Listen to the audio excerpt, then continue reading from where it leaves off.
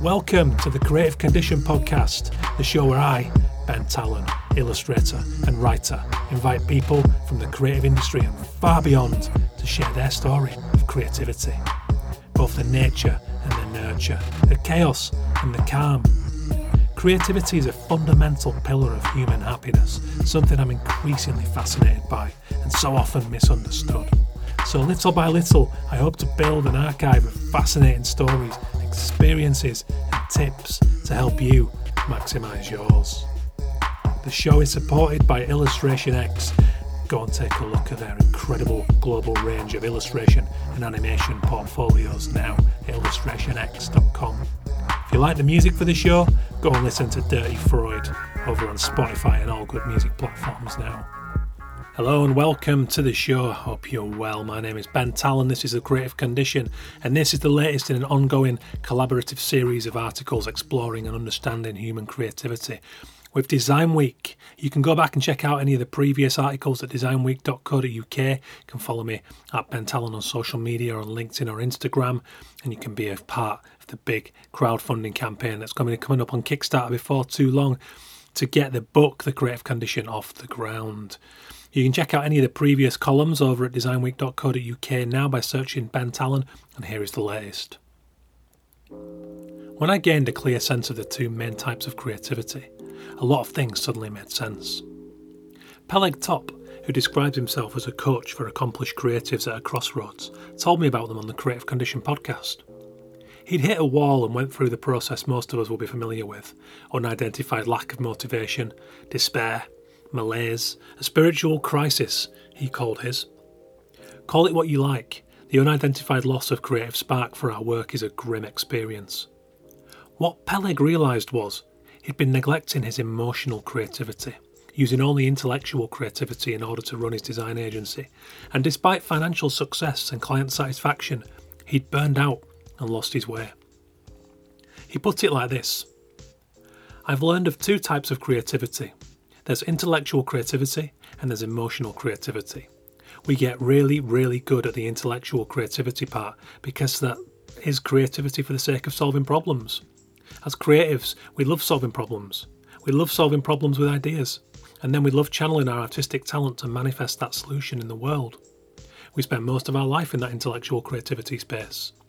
But there's another part of us, this emotional creativity, that needs to be addressed. It's how we express our own authentic voice in the world. Who are we? What do we stand for? What do we believe in?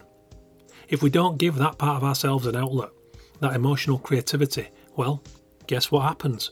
We get stuck. There's that emotional part of ourselves that wants to express itself, wants to flow. The two, of course, need not be mutually exclusive. What these new titles gave me was a way to step back, look at my practice at any given time, and see what balance of the two types of creativity I had. Ever since I started to put together an illustration portfolio back in 2007, I knew that if I wanted to make a living and enjoy the work, it had to have soul and get my juices flowing. If I made only art that felt, what the industry wanted to see, that met current trends, the disconnect from my own passions, personality, experiences and curiosity would turn me back into my distracted schoolboy self who couldn't apply himself to anything that didn't feel like magic. Of course, if I only made art for myself, it would be a hell of a task at such an embryonic stage to earn a living. It is possible. Some people prefer to work another job so they can take their time and do things exclusively on their terms, but it doesn't work for everyone. Even if I could, I wouldn't have known where to start. It would be well-suited commissions that scattered crumbs on the path ahead of me.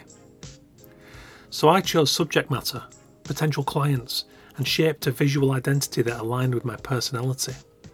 I collaborated with others in innumerable side projects that brought a great freedom and lack of pressure, and I'd show the bits I loved in my portfolio. Invariably, those bits resonated with more experienced people in the industry and opened unexpected doors into new fields and markets.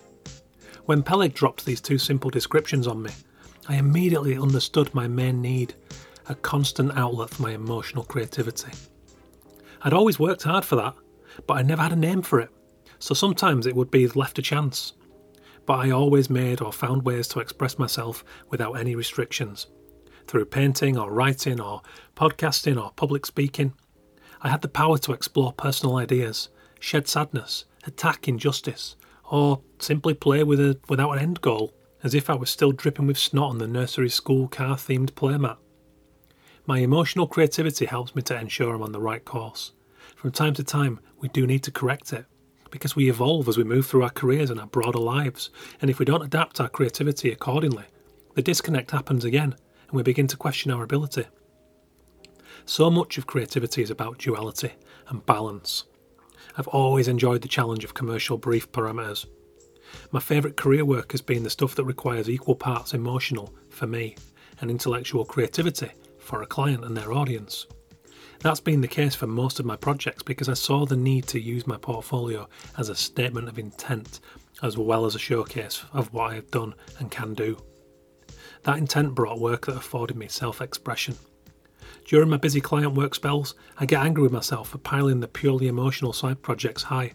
But I've come to find that, as Peleg cautions, if we don't take care of the emotional part of our creativity, we surrender something crucial. And the thing that filled our hearts with joy becomes merely a job that we don't love like we once did. Thank you for listening, guys. Go back and check out any previous articles by searching Ben Tallon at designweek.co.uk. Keep an eye out for the crowdfunder, the Kickstarter to get the book off the ground. I think you're going to want to be a part of it. Take care.